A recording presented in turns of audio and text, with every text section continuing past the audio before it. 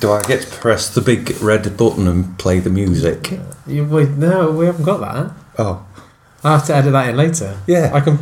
Well, I can press the button now, can't I? Yeah, if you want to. Yeah. Go on. Can I press the button and start the music? Go on then. Okay. Is it this one? This one. Okay.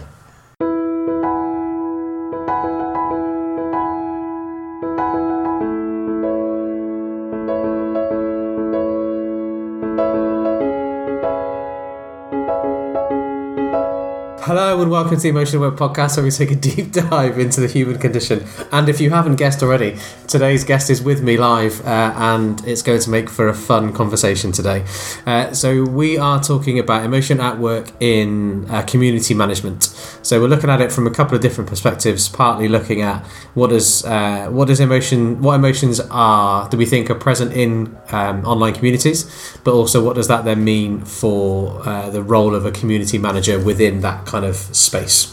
So enough about me anyway. Let's get our guest on the air, even though technically he's sneakily been on the air already. So let's welcome to the Emotional Web Podcast, Mr. Adi Howes. Good morning. Hey up. Morning. Hey up. Hey up. Now, just for you listeners, I don't know if Adi does know this. He's stored in my phone as Adi the Man Howes. Oh, very nice. Because he is the man when it comes to anything kind of digital, community-based. Sorry, Mike. But anything, digital and community-based, then AD is the man. So, yeah. Thank you. Welcome, the man, AD the man. Thank you very much. Lovely to be here. No, I'm pleased to have you here. So, as always, with the Emotional Web Podcast, we open with a innocuous yet unexpected question. And this one has been prompted by a conversation I had with Suk Pabial last Friday, where he was talking about his trip to America. And we were talking about the cost of things. And one thing he mentioned was tips. So my question this week is, what makes you tip? Oh, good question. I like tipping. You like tipping? I like tipping, Okay. yeah. I like tipping. And I don't think we do that enough, certainly in the UK. Okay. And of course, there's been lots of press around how tips are distributed, hasn't there? Where the companies take their slice of that. Yeah. And it's nice to see that working in the workers' favour. What makes me tip? I think just the expected level of service Okay. is good to have, because I think it's fair to say, sadly, that's lacking Okay. in lots of places. So just to have that expected service. And just for people to be kind of attentive and just noticing the stuff. Yeah. So we went out for a meal last Friday, and the people there were lovely, and they weren't in your face, as in sort of checking everything's okay when you've got your mouth full of food and that. But they were really attentive. Do you reckon they time that purposely, though? I think they do. If we have any waiting staff listening to the podcast, can you let me know? Do you deliberately time it? That when you ask people if the meal is okay, do you think, they're just about to put in a mouthful of food? Now is the time to arrive. Maybe that's how they avoid complaints. Genuinely, that has crossed my mind. Because so often it happens that just as I put in a mouthful of food, I get asked, how's everything with the burger? Whilst raising, sort of doing a thumbs up and going and nodding my head. Because it reduces the chances of me saying anything but yes. I suppose if you're eating, that's a good sign. Yeah, that's true. If you sat there not eating, then they clearly know something's wrong and perhaps avoid you. Yeah, that's true. Now, I broke one of my rules because I interrupted you then. So you were saying they were attentive, but not in your face asking how the food was all the time. That's it, yeah. That's it. So I'm easily pleased. These guys and girls work incredibly hard. So just the basic level of service, courtesy. Yeah. Just being right with you, being a good human being. Yeah. Okay. That's enough for me. Okay. And does the quality of the food matter, or is it just is the tip just related to the service? So I tip in relation to the service. Okay. But I think if food is crap, then that would have an impact. Yeah. Okay. Yeah. All right. And actually, tipping the waiting staff, you never tip the chef, do you? No. The people that are working in the kitchen, you never get a chance to say thank you to them. The unsung hero. The unsung hero. So I'm similar in that I don't need to be wowed to tip. If And I think part of that is about the often waiting staff are a minimum wage or there or thereabouts, which may be an unfair thing to guess, but that would be my guess. And because it's me, and I always think about this stuff, the amount of emotional labour that the waiting staff have to do is extraordinary. Yeah, so you can't, because for example, having a grumpy waiter or waitress or grumpy member of the waiting team often would mean that people are less likely to tip, I would wager.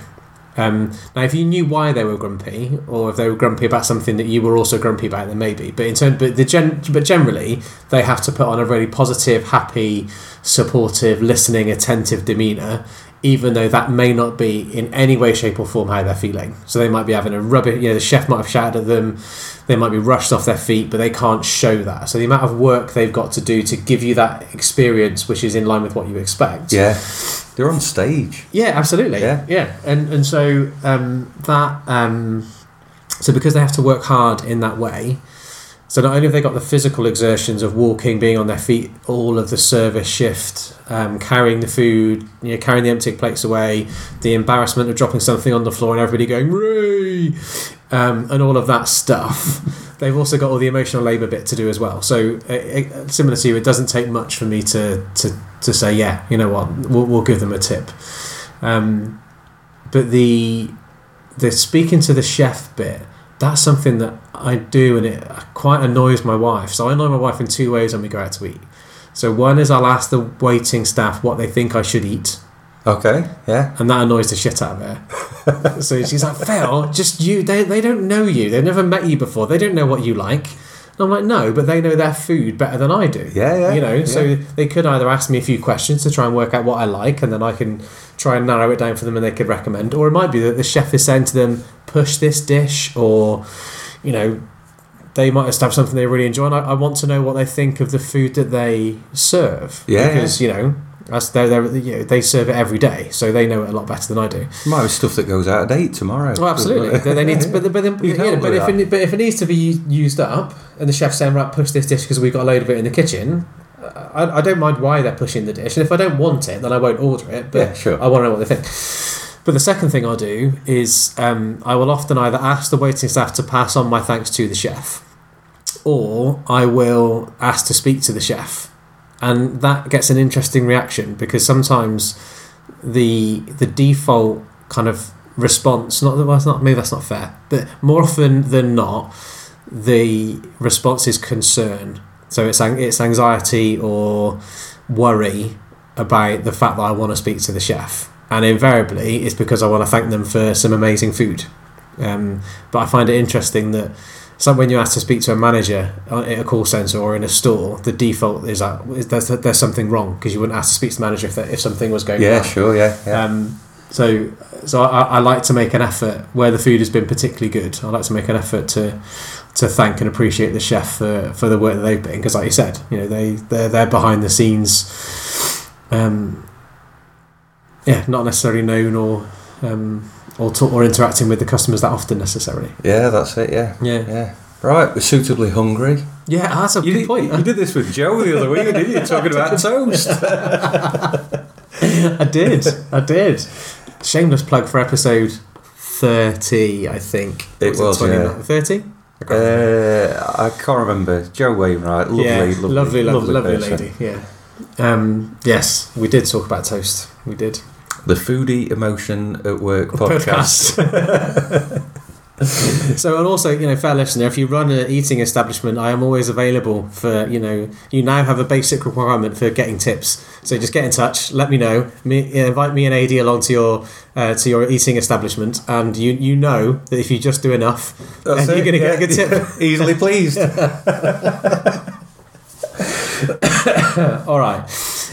So we're talking then about emotion at work in communities now, and I suppose do I, in a shameless plug / openness and honesty aspect, I've just launched a hub, or what I'm calling a hub, because I don't want to call it a community.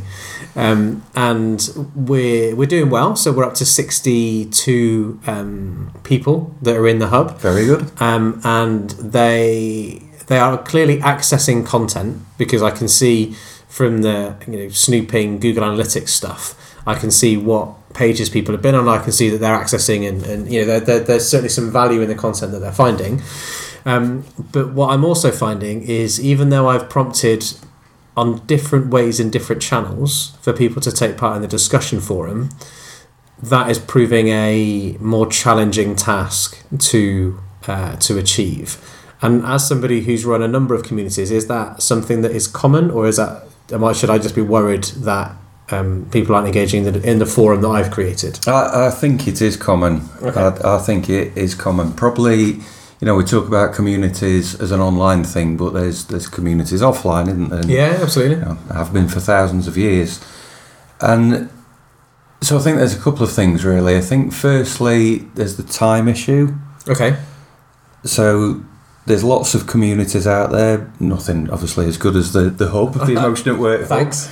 All the DPG community. Oh, cracky, yeah. Very quickly get that one in as well, yeah. I mean, these are two wonderful communities, and there are lots of communities out there, and I love the DPG community. It's big, it's vibrant, it's long-standing. There's a lot of people on there, but you are still competing for time. That set aside, I think there is some emotion around getting involved in communities. If we think, first of all, away from online communities, if you're in a room with a bunch of people, there are going to be people within that room that are going to lack confidence or worry about how they come across, what they say, and that sort of stuff. That online is the same, but probably a bit more, in that when you contribute to an online community, if you write something down, there's a permanent record of that. Yep.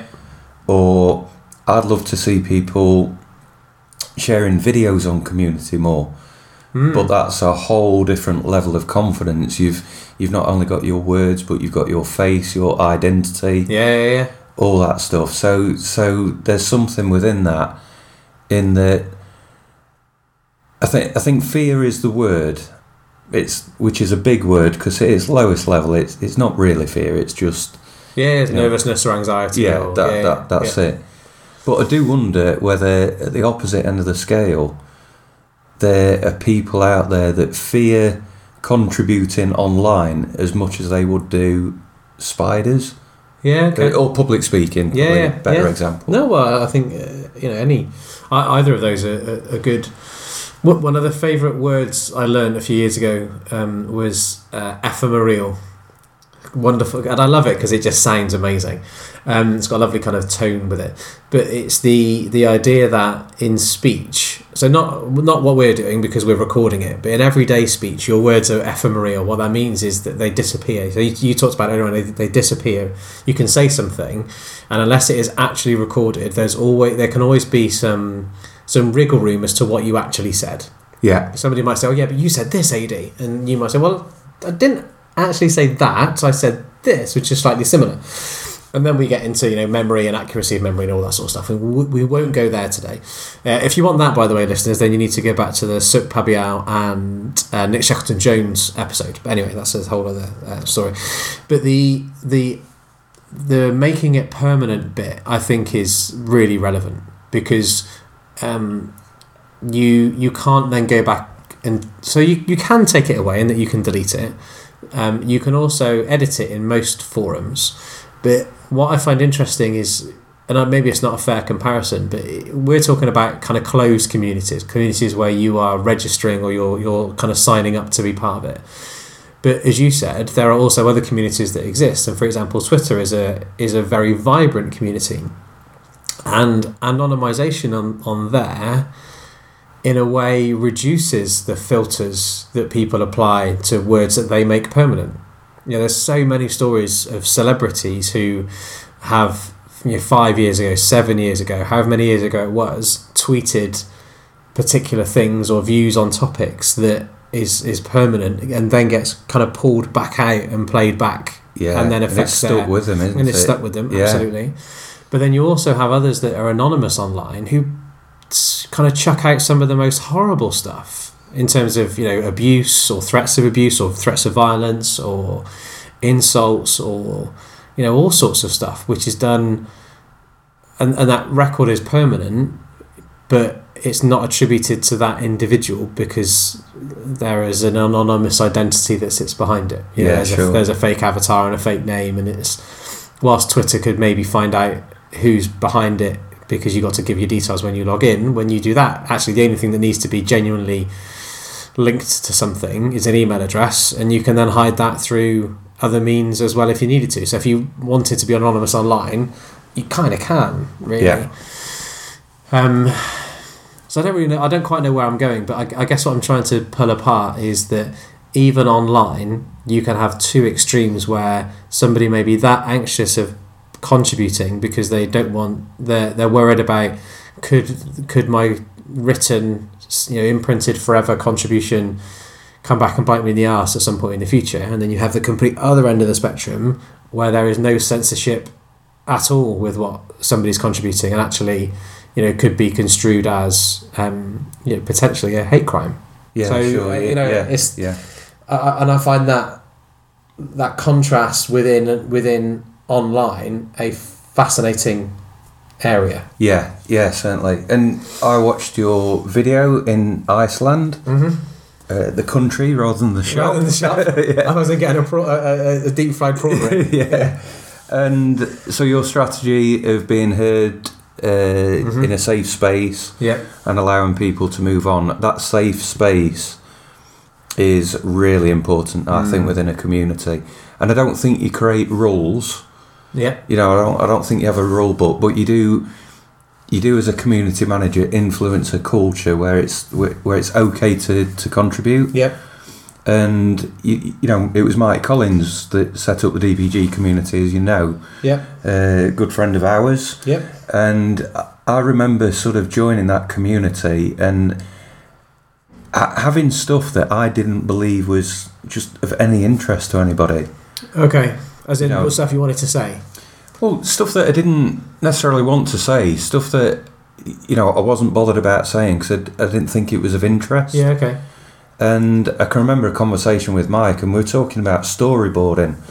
I was working with an e-learning company that do real cool animations, like Pixar quality animations, and a lot of that involved storyboarding. And he was saying to me, this is really interesting stuff, and more people are getting into this idea of storyboarding, either for a video or a learning event and things like that. And I just didn't compute with me that would have been of interest to people. So creating that culture around, it's good to share, it's okay to share, and actually the stuff that you're working on is helpful to others, was enough for me to start getting involved. Yeah. And then, so the DPG community is centred around the CIPD programs that we do. Yeah. And of course the CIPD profession map has those behaviours, one of which is courage to challenge. Yeah. So it's actually okay to go out with stuff that that isn't correct. You know, because there's some challenge that you can have around that, and it's okay to challenge others, and it's okay to be challenged. You know, you don't go down the threats or the bullying or harassment. And actually you won't want to be part of that sort of community anyway. So I think what you do as a community manager and the way that you behave and the way that you listen to people and you pick up on these stories and you say to people, wow, that's really interesting, I'd love to hear more about that, is the sort of stuff that I think helps people to contribute. And it's not, there's that old thing of if you build it, people might not come. So your hub Emotion at Work community is it's quite new, and there's that need to sort of generate momentum and things like that, but that never stops. Never stops with the DPG community. I've had to give it, I've been up early this morning giving it some love, getting the community update ready and just joining in some of the conversations because I've been out of the business for a few days. Yeah.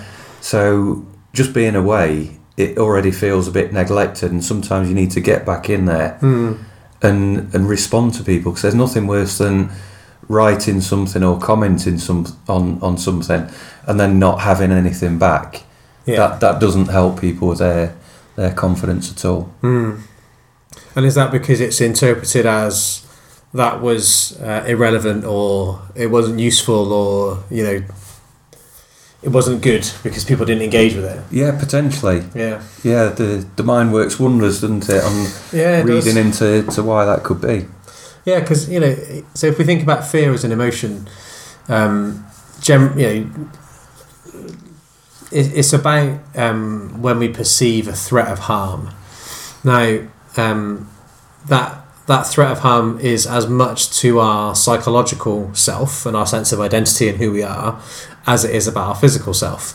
So if we so that's one thing. So in terms of triggers for fear, then what the research would suggest is that when we've analysed what people describe as reasons that they get scared, it's because they've perceived a threat of harm in some way, whether that be to their physical self or their psychological self.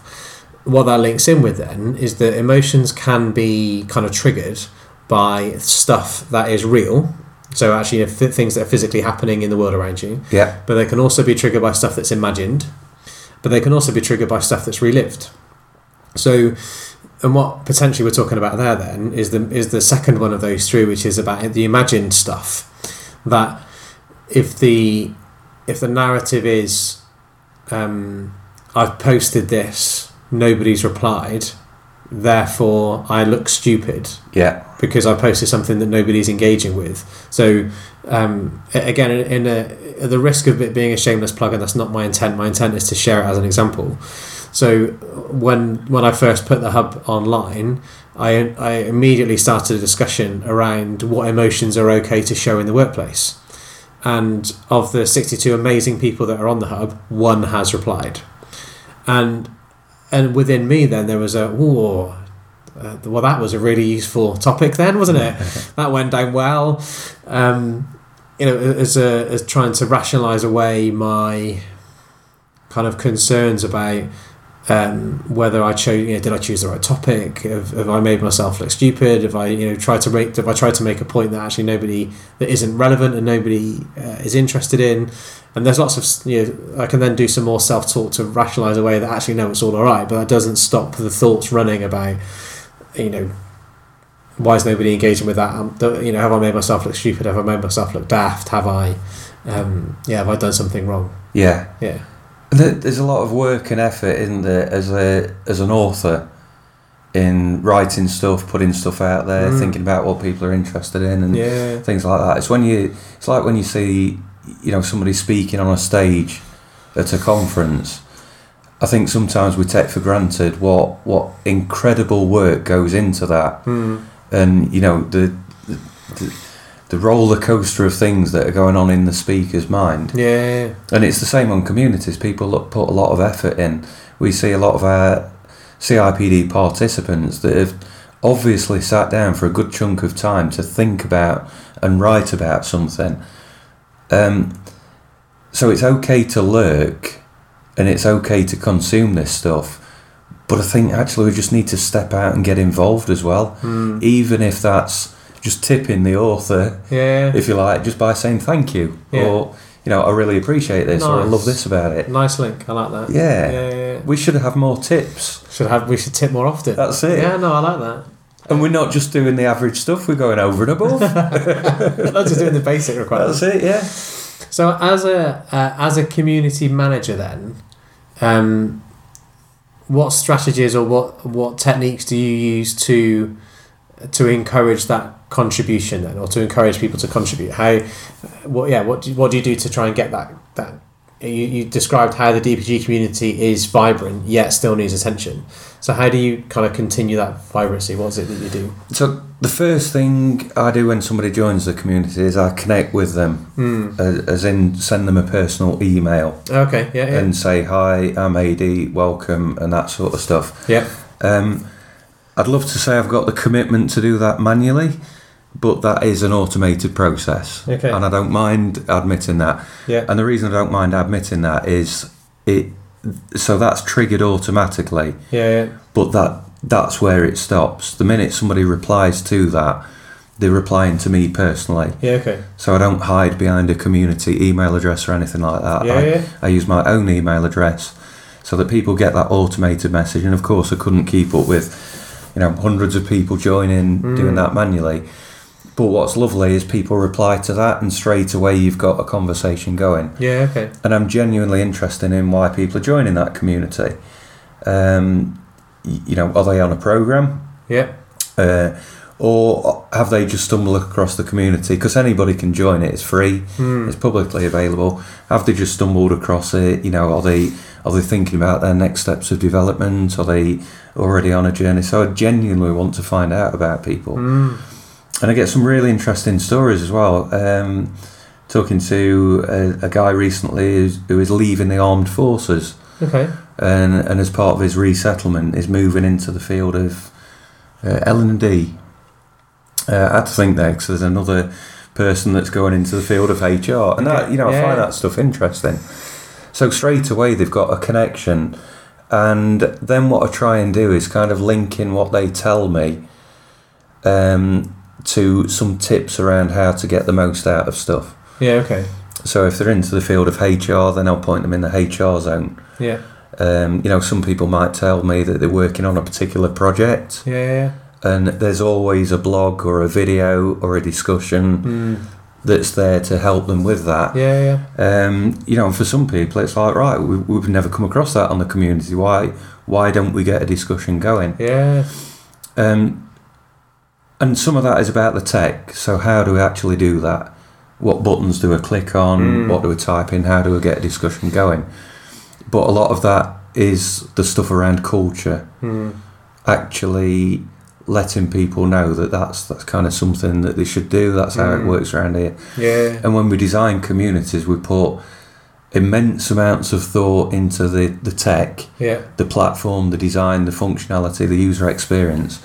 But I think we often miss the idea of putting thought into just the people stuff. How do you drive those behaviours? What behaviours are you looking for? And how do you drive those? If you're looking for people to contribute, then that's kind of what you want to be influencing. Yeah. And just to continue with that, if I may then, so what kind of behaviours do you try and encourage through the DPG community then? So we want conversation. Okay. And I love conversation. In terms of content, I'm never really short of content. If there is no conversation on there, and there have been weeks, if you take summer holidays for example, there's no content on there. People are on holidays, there's not much conversation. There's always content within the HR and L&D world. A new piece of research, new video, an event, whatever it is. But I'd much rather send out the community updates that are summarising conversations that are happening. So that is the behaviour. It's you want people to converse, you want people to discuss. So when, for example, I write an article, at the bottom of that article it's, what do you think about this? What's your experience? How does this work in your organisation? And get people to have a dialogue. And it doesn't matter how many that is. If I get one reply and one person talking about something, then that's the box ticked. I'm happy with that. Yeah. If you get a few people piling in, or 20, 30 people joining a discussion, then even better. You're then into a point that, perhaps you build a group around that topic, if there's that many. Yeah, so that was one of the reasons, I'm going to link that to one of the reasons that I set up the hub, in that, so one of the things that I guess I struggle with some communities is they're not niche enough for me. So if you go into an L&D community, or if I pick on one that we're both familiar with, then, so if I think about the DPG community, because it is broadly about learning and development and HR, if I want to find something about a particular topic, whilst I know content is tagged and so on, actually if I really wanted to take a deep dive into something in particular, whilst there might be some subgroups set up, so I know you've got like a Kirkpatrick group for people that are interested in evaluation, and you've got the HR zone, you've got the learning zone and stuff like that. But for the topic that I'm interested in then, and I think a lot of practitioners are interested in, which is the role of emotion in the workplace, because there is such a strong kind of call to action within the profession about being more people centered, about putting the humans back in the workplace and all of that sort of stuff. The reason I put the hub together was because I thought, well, there's nowhere to go for that right now. If you want to do that, you've got to go to a big broad community and try and find it. Yeah. And you got to try and you got to go and do the searching. And what I wanted to do was to put something together that had done a lot of that stuff for you. That so it was a community that was really specific and niche about what we then talk about in it. Now, I would argue that emotion actually is and then he dropped the F-bomb then, is a really massive topic. So actually, you could still have multiple subgroups or sub-communities within the topic of emotion. But I think it's one of those where the funnel is massive in learning or HR, so I'm trying to make it more specific in emotion, and then it could be even more niche again. But the so I think that's that making the conversations about a really specific topic is where I wanted to go, I think. Yeah, it is. And see, like say so the DPG community is massive, a lot of corners. If you take just HR as a topic, that's massive. So chunking things down, signposting things, having some good search features and that sort of stuff is a key thing to do. But you find sub pockets of a community. So it forget about the online stuff. If you think about just a village community. Yeah, absolutely. Within that you've got people that have a connection because the kids are at the same school. Yeah. You have people that have a connection that are interested in the football team, or people that use the particular pub. Yeah. Or the business people in the area, whatever it is. So there's all these sub-communities. Sometimes they overlap. Yeah.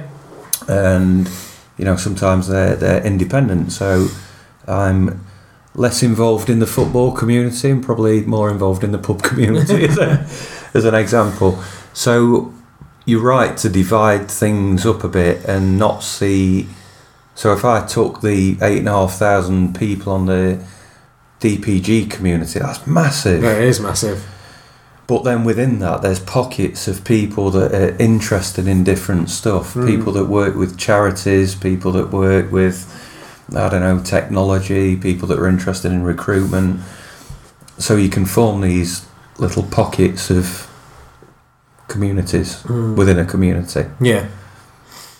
Yeah, there was a book that was recommended to me by Joe Cook, who goes by @LightbulbJoe on Twitter.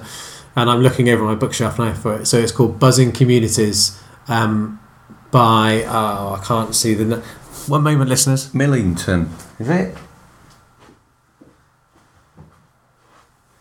Richard Millington. Richard Millington. And as always, I'll put a link in the show notes.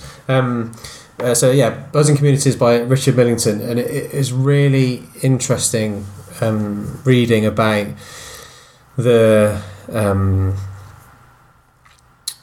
evolution of communities from being maybe broad to being more niche, or the way the conversation evolves over time, or the way the conversation changes over time. And then how, as the community manager, do you bring people with you on that? How do you bring your community members how do you bring them with you? Because the level of engagement or participation may change over time. Yeah, certainly. Well, yeah, because we've spoke about building a community and getting people involved and creating that snowball, but I'm also saying that's a continuous effort. Yeah. But when you start a community for the first time, it's worth having a look at something called the diffusion of innovation theory. Okay, I will add that to the show notes as well. Fantastic. So what you've got in there is typical bell curve, where you introduce a piece of innovation and you get the early adopters. So these are the people that grab hold of the idea and they just run with it. They're first to get involved. They're very excited. They want to try out new stuff. They want to experiment, all of those sorts of stuff. And they're kind of in the minority. They come along initially and probably get involved in the community. And then later on, you'll start get the masses twigging on. Yeah. And you'll start to get the rest of the population. You get those that kind of click on as soon as something happens, and then the early majority that kind of follows from that. Yeah. And then you get a few more that join the party, and then right at the very end of that, you've got the last to join the party, which is the laggards. Now these, I need to be careful that I don't stereotype these people, because there's many reasons why people would leave something and be the last one to come along and take a look. You know, we mentioned time before, and competing for time, that might be the reason. And dare I say that there's some laggards out there that just stick their heels in the ground and they're just resistant to change. They're not interested. Why have we got this thing? Why do we need it? You know, we're doing okay as we are. Yeah. Why have you built an online community? Why can't we just talk to each other face to face? Or, you know, pop for a brew and have a chat.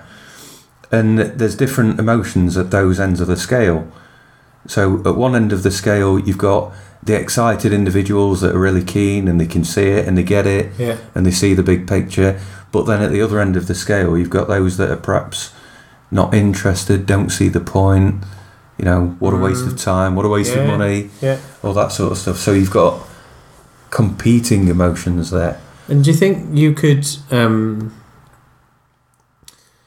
I guess even though for somebody like if those were, and again, risking stereotyping, so we've got if those in the early adopters camp, by the time you get to the point where the laggards are coming to play, actually you may have lost the innovators or the early adopters to something else or something new or something different.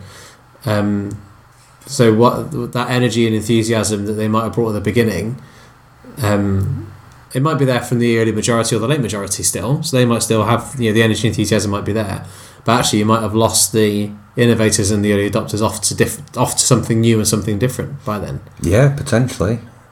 They've certainly left a big mark, haven't they? Yeah. They've left a big mark, and so there is thinking about how you keep hold of those people, and maybe that's about the level of involvement that they've got. Maybe that's thinking almost like getting them to think like a community manager.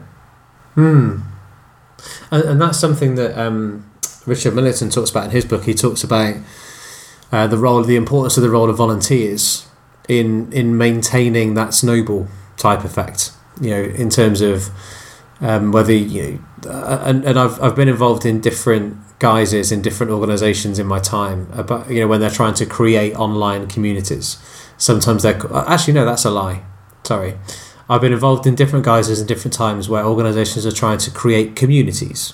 They could be online, they could be physical, and they might be called brand champions or ambassadors or other kind of titles that they're given, but raving fans. There you go. That's a good one. But that's what I mean. But yeah, you got people whose job isn't to make this happen, but because of their passion and their involvement and their engagement in it, you ask them to take on an additional role, for want of a better phrase, as someone who, champions and ambassadors and is a raving fan about whatever that community is, whether it's online or physical. I suppose, thinking about my experience, that really works. So thinking back many years ago, I was a customer of DPG and a user of the community, and as I've said, Mike Collins was really helpful in just getting me over the hurdle of getting started, getting involved and that sort of stuff. And I was probably one of those early adopters, innovators.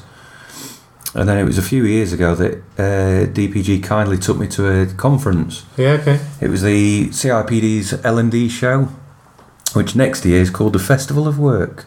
Is it really? It is, yeah. I did not know that. Yeah. So it's the same date, same place, same pub across the road. But yeah, Festival of the Work. And so back in the days it was L&D show. DPG kindly took me down and gave me a conference ticket, which was lovely. Yeah. Got me into some of the sessions in exchange for writing some blogs and some articles and covering the event.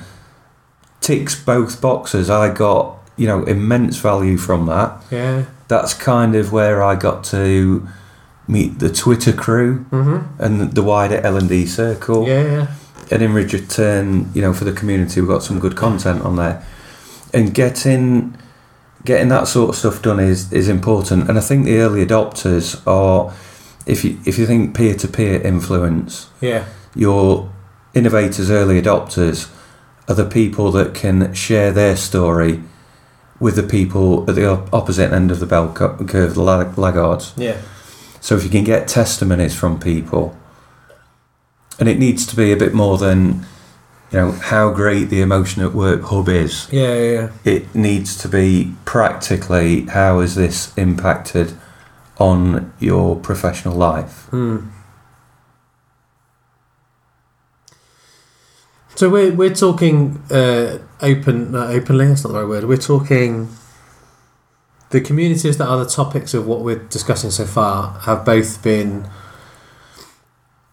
work related, but not workplace specific. And I'm wondering / guessing that our listeners will be working, not all of them universally, but they'll be working in organisations where they might be wanting to create communities within those organisations. Again, there could be virtual or physical communities. And in my experience of being in the workplace, that is a notoriously tricky thing to do. Because it comes with... I think it comes with different identity aspects to it. Now, we all know, as regular listeners of the podcast will know, we know I'm fascinated with identity. We know I'm fascinated with face and face work. So that's where that's my starting point, and we know that. But if I'm working in organisation A, and I'm part of the DPG community or the Emotion at Work hub, there may be other people from my organisation in it. But if they are, they're likely to be from the similar HR learning, organisational development type team. Yeah. But if I'm part of a community within my organisation, then I am exposing myself to people that know me. I was going to say intimately, and I don't know if that's the right word, but I couldn't think of a different one, so I've gone with that.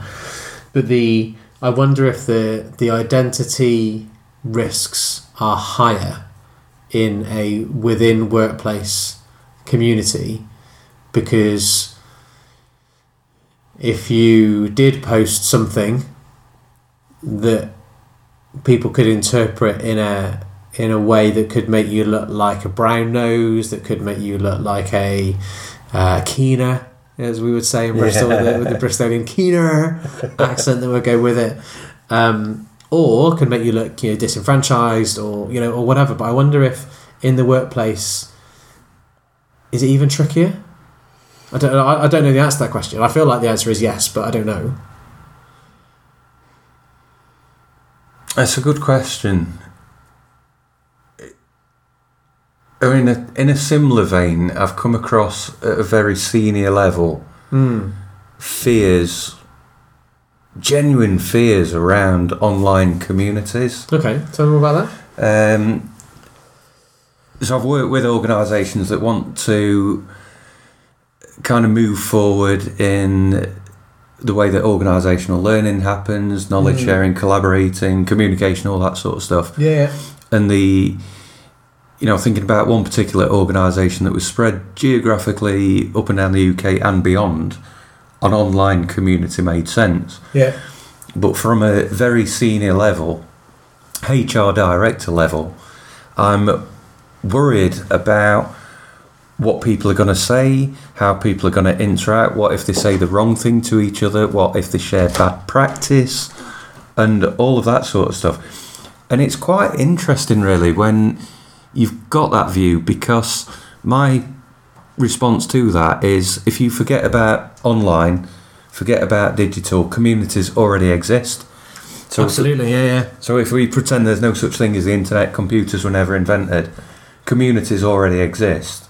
There are pockets of people within, I don't know, smoking shelters, cafes, side of the water cooler, in the pub after work, and they're already talking about stuff. So if they're going to share the wrong stuff, they're already doing that anyway. Yeah. The benefit of having a community, certainly an online community, is you've got visibility of that.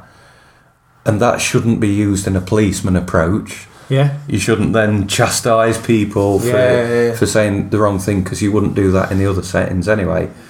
But you can use that as an opportunity to influence the conversation in the right way. Mm. So if people are talking about a process that it isn't correct, then there's a chance there to re-educate them. Whereas unless you appear in the smoking shelter every time people go for a fag, or actually put some rules in that prevent them from having those conversations, that doesn't happen, does it? No, it doesn't at all. And so I don't know if it's the same or not, but I'm linking it together, so therefore I'm making it the same. So when people talk to me about Twitter, as an example, why'd you do that? Why'd you get involved in that? Why are you on there? So there's a whole great big massive conversation happening about stuff to do with what I'm interested in, and I can either go and be part of it and know about it and engage with it, or I can not. And I think about that similar to what you were saying for the workplace, and that these conversations are happening anyway. People are moaning about moaning about a process, or moaning about a change, or saying how frustrated they are by X or Y, or how they wish that A or B could happen. And if that online community is in that safe space, that place that is free from judgment, and then as an organisation, you would, if it was my organisation, I would want to know about those things, because then I can do something about it. Otherwise, all of these feelings and all of these views and opinions and stuff are happening, but I don't know, and I can't do anything about it. There's a classic thing that's been kind of touted around on social media at the minute, which I think is a load of bunkum, but it seems to be going down well, which is the board know 10% of the organisation's problems, the middle management know 30% of the organisation's problems, and the frontline operators, the employees that are at the front line, for want of a better phrase, they know 100% of the organisation's problems. And the issue is that the sharing of those problems up the chain.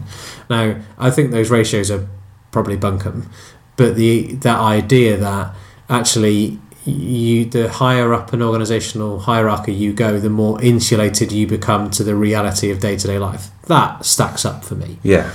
And if then you have a community where people can talk about those everyday issues and problems and challenges that they're facing, that then equips you and allows you to do something about that in a way that you wouldn't necessarily normally do. And it's back to that point on, the behaviours we want to drive is we want people to contribute, we want people to discuss. So actually the fact that they've taken time to do that, we should never be picking up on what people have said or how they've said it. The fact that they've said it is just good enough. Yeah. And actually if we start sort of saying to people, you shouldn't say that, or you shouldn't say this, or you shouldn't say, that has the reverse effect, doesn't it? Yeah. Of quashing people, and then you think, well, I had a go at contributing before, but it wasn't good enough, so I'm not going to bother anymore.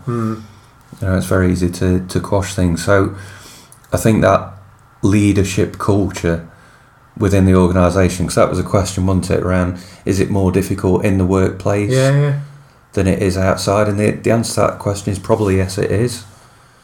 So that then begs some questions around what's the culture that the leaders of the business need to drive to make sure that's not an issue. And then I think that, though, is irrespective of whether there's an online community or not, isn't it? If I remember working with one client who was saying, but if we again, I said that in a Bristol accent. Yeah, but if we do this, we might hear all these things. And I said, well, if you're not hearing all those things already, then you're creating a culture. You create, irrespective whether you've got an online community or not. If you think that these things are being discussed and talked about, and you don't know about them already, then you've created a culture where people don't want to share, and they're not open, and it's not transparent, and it's not honest. And so whether you have an online community or not isn't going to make any difference. What you need to address is the opportunities or the places or the spaces where people can be heard and talk about stuff in a way that they're not going to be judged or ostracized or demeaned or disciplined as a result. And then that allows everybody to then work with that effectively and for want of a better phrase, move on. Yeah, certainly. Yeah. And you're then the invited guest, aren't you, to that conversation. If you don't have a way of people talking and sharing this stuff, then you're just a never invited guest. The conversation still happens. Yeah. I think people will be more cautious around what they share online. And again, that comes down to the trust and, your simple strategy of hearing people in a safe space, that fits very much with this. Yeah.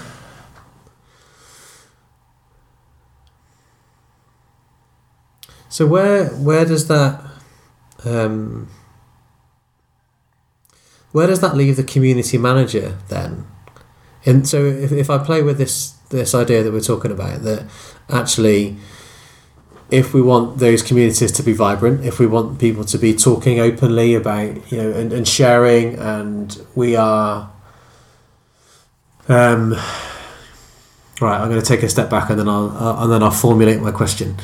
So, a really good friend of mine, a guy called Aaron Garner, says that it's just about, and just makes it sound smaller than it is. I don't know if he uses the word just actually. He says it's about having a genuine interest in another human being. Yeah. And if you can do that, you are well on your way to understanding more about you, them, what's happening, what's going on, what they're thinking, what they're feeling, and all of those things. And I really like that as a simple phrase of if we're going to create a community, we need to create one that takes a genuine interest in another human being in that way. And I liked what you talked about earlier on about the way that yes, it might be an automated first response, but then after that it's you taking a genuine interest in that other human being. So I've got that on one thing. So we talked about creating communities where conversation is what happens. Part of that, I would argue, is down to having a genuine interest in another human being and wanting to find out what's happening, going on for them and so on, what they're thinking, what they're feeling, what they're working on, all that stuff. What we're also saying, though, is it's at least in part reliant on the culture. Now, that could be the culture of the community, if we're talking about the DPU community or the Mission Hub one, but it also could be about the workplace itself, if we were talking about a workplace-based community. So and now I'm building up to my question then. So if you're a community manager in an organisation, often if you have that role, you would work in, say, you might be working in marketing or internal comms or HR or learning or organisational development. That would be my guess as to where that person would sit or fit. You're not likely to be senior. You're not likely to be on the board or a director even. So with all of those other dependencies on it, where does that leave you as a community manager? Because is it a bit of a thankless task? No, actually, that's me trying to answer it. So let me ask the question and shut up. So where does that leave you as a community manager? Where does it leave in terms of not having that senior level? Yeah. So how do you influence the culture? Yeah, absolutely. So if you're working in a mid to junior role within an organisation where you're tasked with building a community and you're looking at these other dependencies around the culture or the leadership or the engagement or the involvement, and you're like, well, shit. There's all this other stuff that's nothing to do with me, yet can make or break this community that I'm trying to build. I think it's the same old thing of chipping away at the block of getting people to communicate, converse, and collaborate, and that might start at a senior level. Okay. That might actually start building a group of, I don't know, the senior leadership team, and sharing stuff and talking about stuff and asking questions, getting conversation going, online and offline as well. Yeah. So so it's a little bit different in DPG in that we've got an external community, but we've also got an internal community. Yeah. If we can't get that bit right, there's not a chance that we do have a vibrant external community. Yeah. So the internal community for me is about letting people know inside the organisation what's going on. Yeah. There's a really useful conversation here. I've got this idea that's coming up. These people have joined. Somebody's given us some feedback. Whatever it is, just having that constant flow, and that then gets people interested in that internal community to the point that externally they're joining in the conversation, they're commenting, they're sharing, they're liking, they're posting, and things like that. So if you take that inside an organisation, maybe the place to start is with that senior leadership team of getting things right there and letting them know about the stories of the great stuff that's happening. Yeah. Because I can imagine. I tell you what, I'm really worried that I'm being Mr. Doom and Gloom now, but I can imagine though if in my. Should I say this? Should I not? Should I say this? Should I not?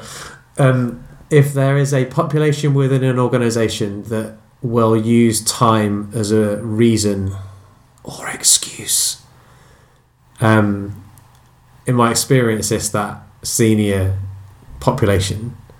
I haven't got time for that. I haven't got time for that. I haven't got time for that. And I worry that I'm speaking out of turn, and that's not a universal statement. I know there are some that wouldn't do that, but I guess I'm thinking back to my experience of being within organisations and the response I would get from, okay, so what I'm looking for from you is a post. Is for when people respond to that post for you to respond to them, even if that's just with a thanks or with a they might have asked a question and you follow up on it, and then when you're on, also contribute to other stuff as well. So it might be half an hour a day, an hour to write the post, half an hour a day, or however long you can give me, but be on there regularly and check and so on. Is that something I can get my PA to do? Well, yes, but that's not what I'm getting at. If we want authentic interaction between you and other people that are in the organisation, we want to create this. If what you want is a place where we can understand what is happening and what people are thinking and feeling about working in our organisation, then that needs to be you and really you, not your PA via you. If that makes sense. Yeah.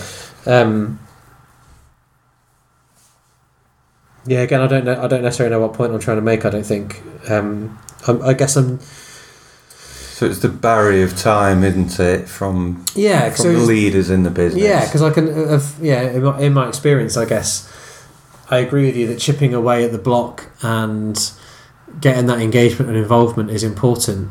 But it can be really. I guess I'm just trying to bring an element of reality to it. In that, in my experience, that has been notoriously tricky to do. Yes. I think it.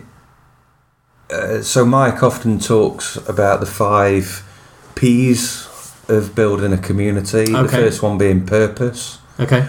And he says that's where you start. You start with the purpose of your community. That's got to be lined into some organisational objective. Yeah. Or around culture, engagement, collaboration, knowledge sharing, whatever it might be. I think once you've got that, it's then easy to bring the leaders back to that purpose. Okay. So we can all use the time excuse. Yeah. sometimes I want to empathise with that, and sometimes I want to just say, just get a grip.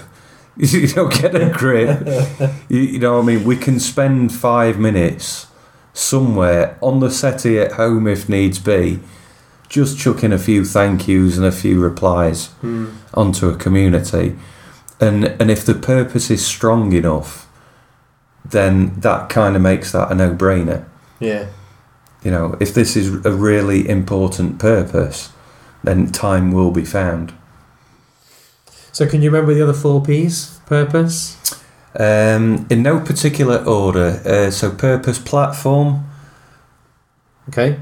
As in choosing the right / appropriate platform for you. That's it. Yeah. It might be a bit of tech, or it might be a platform, as in venue, if it's a in real life community. People. Yeah.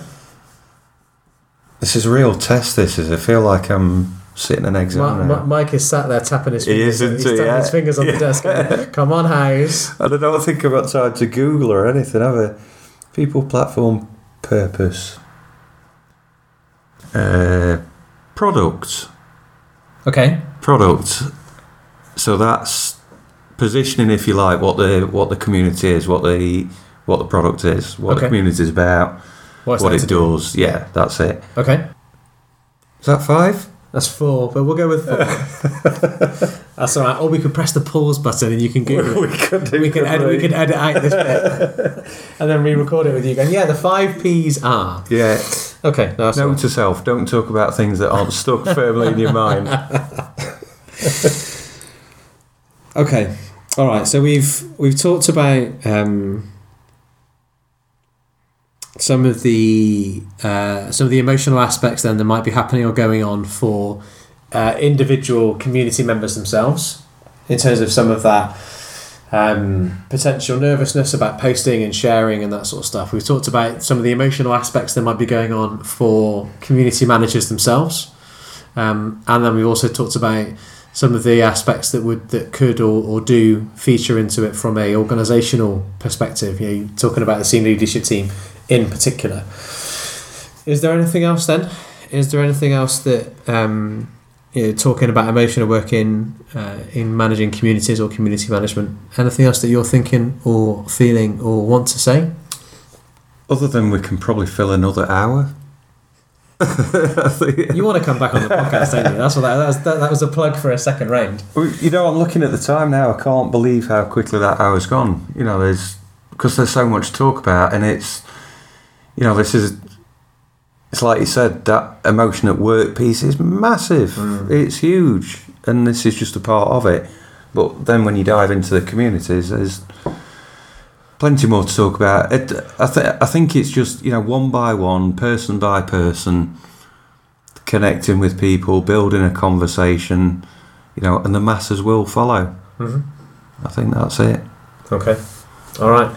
In that case then, AD the Man House, I would like to say thank you so much for... Oh no, hang on. No, we need to stop. Can you press the button again so the music comes in? Oh yeah, here we go. It's this one, isn't it? Yeah.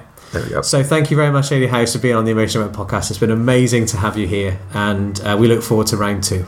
Thank you for having me. It's been lovely.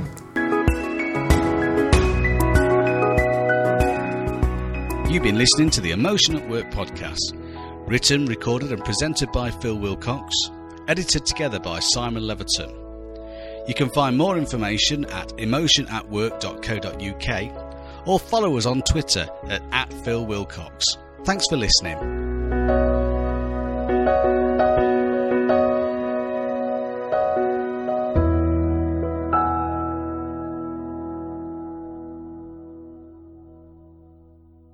Pied Piper. Of course. Pied Piper. The bloody community manager. Oh, how could we forget that person? Sorry, there you go, listeners. You got all 5 now.